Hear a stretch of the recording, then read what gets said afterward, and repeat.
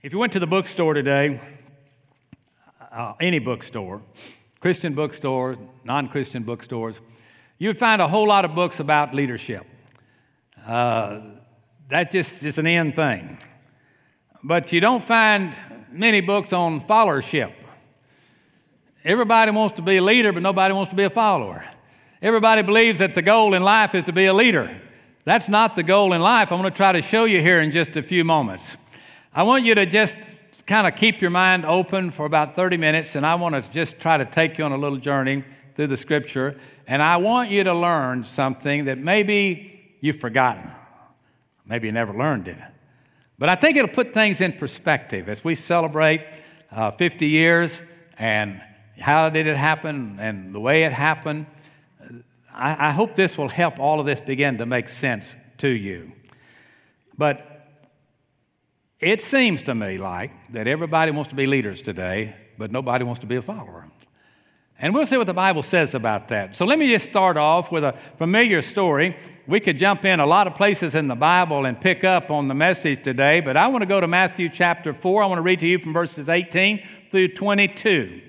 Now, Jesus is looking for followers. And Jesus, walking by the Sea of Galilee, saw two brothers, Simon called Peter and Andrew his brother, casting a net into the sea, for they were fishers. And he said unto them, Follow me, and I'll make you fishers of men. And they straightway left their nets, and they followed him. And going on from thence, he saw another two brethren, James the son of Zebedee, and John his brother, in a ship with Zebedee their father, mending their nets. And he called them. And they immediately left the ship and their father, and they followed him. 3 times in that brief passage, we see that followed. I want you to start putting your mind in gear to try to keep up with what I'm trying to share with you today. As you sit here and you decide what is the future hold in your life, especially if you're younger. Who am I going to follow? Or is my goal to be a leader? If those questions create some curiosity in your heart or mind, I want you to listen, because so many feel like if they're not a leader, then they're not worth very much. And it's very, very difficult to deal with the humility of being a follower. It shouldn't be that way. Jesus has always looked for followers. And if you will study the Bible, you will see it was the followers that Jesus used. From time to time, he would pull some aside, but it all started with them becoming followers. And that's where life will start for you and for me. When that moment comes, when we make up our mind who we're going to follow. When we make up our mind who we're going to follow, most of the other things will eventually fall into place. But now here's the problem. We've all been born with a rebellious spirit. We've all been born with something in us that tells us we want to run everything. We want people to know what we think. We want to do what we want to do, when we want to do it, with who we want to do it, and we don't think it's anybody's business. Now, that came in our heart when we were born, as I'll show you in just a moment. But to submit to authority, that's tough. That is tough, and it's getting tougher. It used to be no problem when I was a kid to submit to authority at the school, at the police department. Your only hope when they came up to your window as policeman was be nice, be nice, be nice, be nice, be nice, be nice. You might have a prayer of a chance. Well, most of the time you didn't, but anyway, it was a good try. But get rebellious, watch out, watch out. That little visit didn't last very long in that location. You'd be going to another location to discuss it further. Well, that spirit of nobody tells me what to do, that spirit has become so branded into so many of us that people can tell it before they ever even talk to us. You can look at people and tell. Don't you dare tell me what I can and cannot do. I live in a free country. I'll say what I very well please to whoever I will very well please. I am a take charge kind of a person. Watch out. Watch out. Because you see, whether you have any leadership authority depends on who you're following.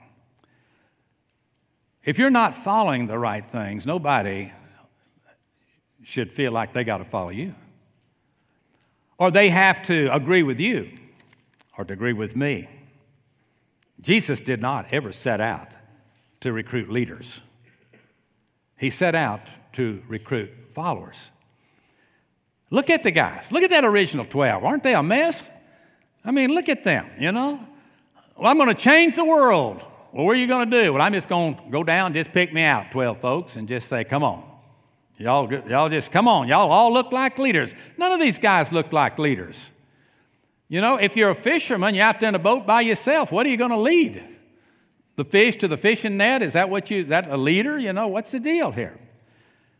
But when Jesus went to start building his discipleship, he looked for followers.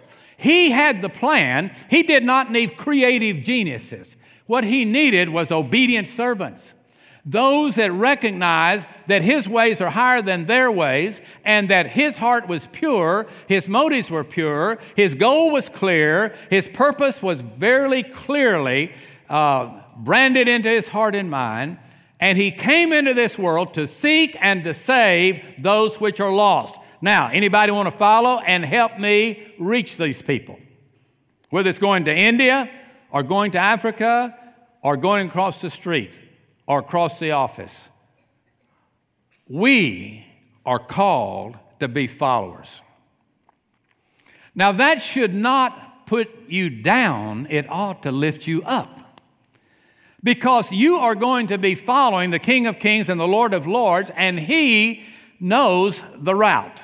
He knows the plan, and he has all the authority and all the power that's been given to him by the Father to see that his will is done here on earth as it is done in heaven. Now, where do you think all this mess came from that we have to deal with today? Well, go into your Bible, go back to Genesis chapter 3, and start with verse 1. Now, the serpent was more subtle than any beast of the field which the Lord God had made. He said unto the woman, Yea, has God said, You shall not eat of every tree of the garden? And the woman said unto the serpent, We may eat of the fruit of the trees of the garden, but of the fruit of the tree which is in the middle of the garden, God has said, You shall not eat of it, neither shall you touch it, lest you die. Now follow the story. And the serpent said unto the woman, You shall not surely die. For God does not know that in the day you eat thereof, then your eyes shall be opened, and you shall be as gods, knowing good and evil. And when the woman saw that the tree was good for food, and that it was pleasant to the eyes, and a tree to be desired to make one wise, she took of the fruit thereof, she did eat it, she gave it also unto her husband with her, and he did eat it. Watch out. All of a sudden, we have self-appointed leaders. They're going to be building their following. The way we're going to do it, we're going to rebel against God. We're going to do it our way. And Eve, of course, sinned and then gave it to her husband, and we inherit all that mess. Wow. Do you notice that Adam and Eve didn't have a last name? You say, yeah, I knew that. Why? Because they were the first ones. Isn't that sad? They couldn't blame their parents. They couldn't blame society. They couldn't blame the culture. They could not blame the things that we blame today. They didn't have anybody to blame. Well, what was their problem? Their sinful nature. And when it came upon them, as it did, all of a sudden, something was introduced in the Scriptures that we're very close to forgetting today. I want to say it again. God is not looking for leaders. He's looking for followers. He doesn't need anybody to set the course. The course has already been set. It is a narrow road. You have to go to the cross. if you're going to stay on the road. And you cannot go out and do what your own group or what your own mind and heart is telling you to do, or just your rebellious will. And all of a sudden, we wake up one morning in our generation and say, you know what? This mess that I'm in got started a long time ago. And it got started when my great-great-great-great-great-great-great-great-great-great-great-grandparents decided we're going to be leaders. And we're going to change direction, and all the problems are still existing today. Satan loves to take us and show us what he wants us to see. But then he blinds us to the truth. That's temptation. He wants us to see the glamour. He wants us to see the crowds. He wants us to see the prosperity. He wants us to see all of that, and then all of a sudden, we take our minds off of our job is to follow Jesus and start following whatever is taking place wherever we are. Our ears listen, our eyes watch, our feet begin to move our body forward. But problems have exploded in our face. I want to let you in on what a secret that maybe has been kept from some of you. Maybe you've been heard to say words like this: I'll do what I want to. Nobody's going to tell me what I want to do. Here's the secret. If God has given you 20 more years on this earth, if you today knew where that road is going to take you that you've chosen and where it's going to lead you, you would change your itinerary right this moment. You wouldn't go one more day if you knew where to take you. You see, when we sing the song about Jesus, wherever he leads, I'll go. But what about when you don't go where he leads? Then where are you going to go? You're going to go where Satan leads. Where does Satan lead? What does the next 20 years hold for you? If you're 15 years old and you think I'm going to get married the next 10 years, who are you going to marry? How are you going to choose that mate? What job are you going to have? Are you going to go to college and spend many, many dollars and many, many years if God's leading you into something else that will not help you with? Where is life taking you? Now God leads us one step at a time. The evening and the morning became the first day. I think there was a reason for that. Most of us get enough in one day that we need about 8 hours rest, before we check the itinerary the next day. And the Lord just didn't sit us out there and turn us loose for 4 or 5 years and say, well, y'all all come back and tell me what it's been like the last 4 years of rebellion. Well, I don't think I want to do that. But here's the truth.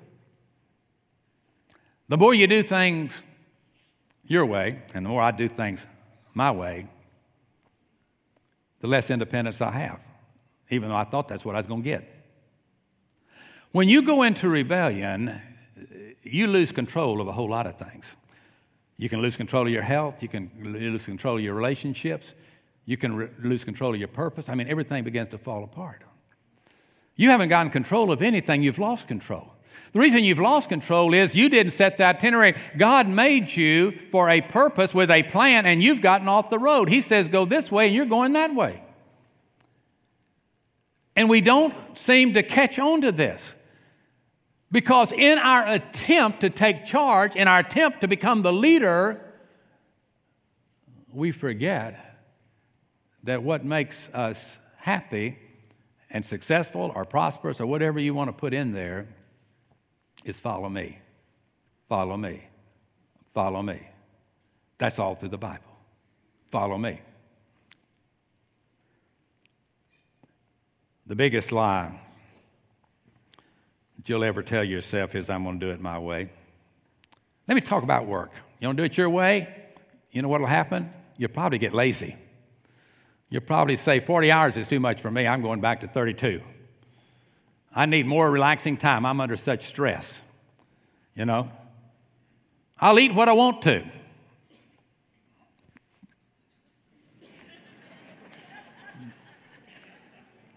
All of a sudden, you can't wear what you've already bought, and you can't afford to buy something because you're maxed out in your credit, but you're doing what you wanted to. Well, I'll do what I very well please. That's called pride. My morals will be determined by me. Then you start living like an animal. I mean, all this stuff is a result of one simple thing. Follow me, follow me, follow me, follow me, follow me. And when you wear out, I'll pick you up and I will carry you. But just follow me. My plans for you, I know my plans for you, the Lord says. And they're not like my plans for anybody else. But let me lead you. Your followership determines your leadership. Nobody's a born leader. Watch the birds. Watch the birds. They're having their little ones right now. Watch those little things. You know, they're the ugliest things in the world when they're born, and they just sit there in a nest going, they don't think about going anywhere to leave anybody anywhere. Mom, Dad, you go get the food. Dad, you go get it. Watch the animals. Watch the animals. Watch how they stay close to their parents. There's several good programs on television that children can learn a lot out, I think, spiritually by watching these little animals and how they run to their mother and they run to their daddy, and they know, and especially in Africa, if a little elephant decides he's going to become a leader, he becomes a devoured little elephant by a lion real quick. But when he stays close to his protectors, that's animals. But God has given every person a father and a mother, and says that we are to obey our parents. Why? They're the leaders. No, I want to be the leader. My friends are all leaders. I want to be like them. No, you don't. You want to be a follower.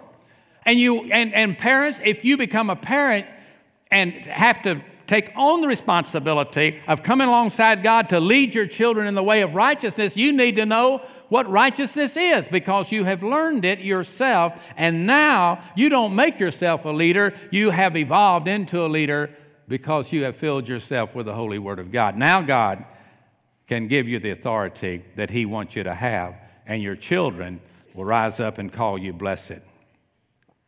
There's not a one of us that's not searching for something that can restore our fellowship with God through our Heavenly Father, Jesus Christ. There's not a one of us. There's things in my life and things in your life that I am dealing with and you're dealing with as to, God, what is your plan? What do you want? Where do I fit in today in your world? Life can be motion without meaning. But so many of you are right here today. Many of you are watching or listening by television or listening by radio. And you have determined, you've already determined that you're going to reject God's plan for your life. You've already made that call. Now that can be broken, but you've made it. I don't care anything at all to know the will of God. I care nothing about the Bible. I care nothing about church. I care nothing about the things of God. I don't want to go on a mission trip. I don't know what they're doing over there. Well, I'll just tell you this, that everything you're seeking in life is available to you. And are you ready for this? Free of charge. I'm not trying to sell you something. I'm trying to give you something. Everything. Your itinerary has been planned. You don't have to look it up on the computer. It's been planned. It's been planned before the foundation of the world. And God wants to deliver it to you if He knows that you are willing to follow Him. And then all of a sudden, your motion, your life takes on meaning. You say, well, who's am I supposed to follow? The one in whose image you're made. Male and female, made in what? his image. That's the goal. To be like Jesus, to be like Jesus. That's all he asks. I just want you to be like me. I will lead you by my strong right hand. I will pick you up. I will carry you. But your ways are foreordained by God as long as you follow him. But when you don't follow him, then the wheels come off.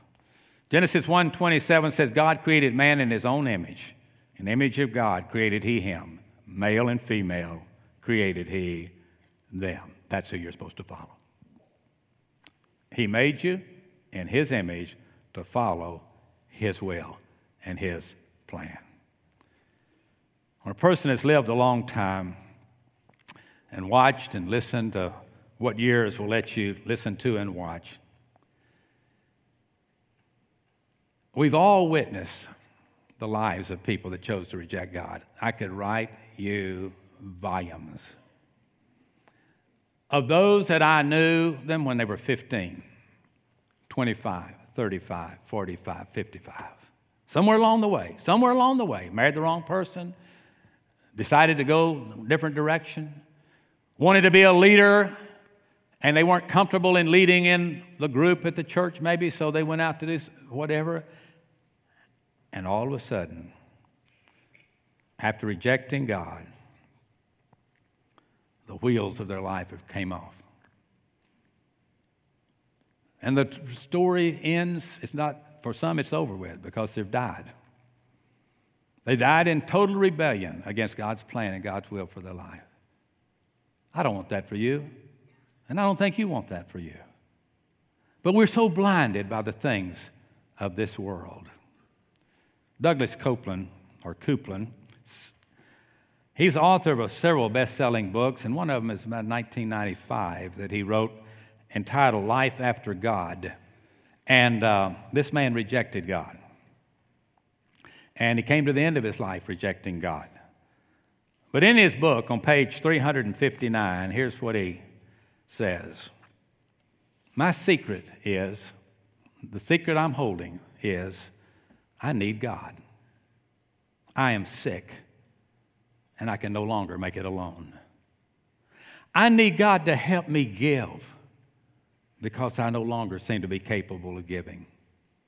I need God to help me be kind as I no longer seem capable of being kind. I need God to help me love because I seem beyond being able to love. I was in a situation this past week in a hospital.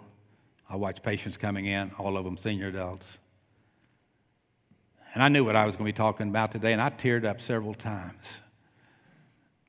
Bitter, rude, angry, hurt, whatever.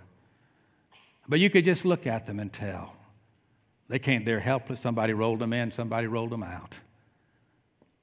And then I saw a couple, and they came in under the same situation, and they were the life of the party while I was waiting in that waiting room. I mean, they lifted me up. Why? You know what the one thing that we had in common, the three of us? One day a wonderful change in our life was wrought because Jesus came in. And if we live, we live in the Lord. If we die, we die in the Lord. And whether we live or whether we die, we're the Lord's. And the longer I serve him, the sweeter he grows. That's free, folks. That comes free. That's not on Medicare. That's not Blue Cross Blue Shield. We are simply washed in the blood of the Lamb. And it's sad, but wise people learn from other people's mistakes. Go down to the grocery store. Go out in the public. Look at people that have rejected Jesus all their life, and you will see a group of miserable human beings. Someday, somewhere, they decided they were going to do it their way. They did, and now they're the finished product of the brewer's art. They have messed up. But as this author says, and it's too late to do anything about it, well, it's not. But that was his opinion of himself. And those thoughts reflect the thoughts of millions of people today. Millions of people. If living a life of independence is the key to happiness and contentment, you'd expect people who use that key to open the door of their life to be overwhelmed with joy, but I don't see it that way. I don't want anybody following me. I want people to follow him. But I want to be living proof of a loving God to a watching world, and you do too. And those that were baptized today, they said that's what they wanted to be. We want to be living proof of a loving God to a watching world. Well, what do they need to see? Us? No. We want them to see Him. He's the leader. We're the followers. We have a lot today talking about, we just need to disciple people more, and then maybe more people would come and attend our church. No. No, that's not what Jesus did. They repented and they were baptized, and then any discipleship came after that. They were born again just like that. You don't lead people to where they understand what it means to follow Christ. They just deny themselves, take up their cross, and follow the Lord, and then you start making disciples of them. But you don't ever earn your salvation. You don't get saved because you've learned to understand more of the Bible. You get saved because you know you're a sinner and that Jesus died on the cross for your sin, and if you'll repent and turn to Him, He'll come into your life. That's what it's all about. And sometimes we make terrible, terrible mistakes. Jesus said in Matthew 16, if any man's going to be my disciple, let him take up his cross and follow me. We have in our grasp this morning the capacity to satisfy our spiritual needs if we'll just follow Him. Just follow Him. And live our life like He planned it to be lived. God had a plan for Adam and Eve. They chose to reject it. They suffered greatly for it. And we've suffered for it. But when the moment comes in your life that you are ready to be radically changed, be still and know that He's God. Get out of the crowd. Turn down the volume of Satan's voices. Drop out of the rat race. Fall on your knees and humbly ask Jesus to pick you up, clean you up, and lead you with His strong hand to experience His life that He has planned for you. The answer, follow Him. The Bible says in Matthew 16:26, for what shall it profit a man if he gains the whole world and he loses his own soul? God's way can become confusion. For instance, the way to have is to give. The way to live is to die. The way up is down. And I could keep on with that list. God's ways are just different. We think the way we get it is go take it. God says, no, I'll give it, you give it, and I'll supply your need so you can enjoy that again. Follow me, and I will. That's what the Bible says. Follow God, and He will. I think there's some reason that the wise men were called wise men. You know why they're called wise men? They were valedictorians of the college. I don't think so.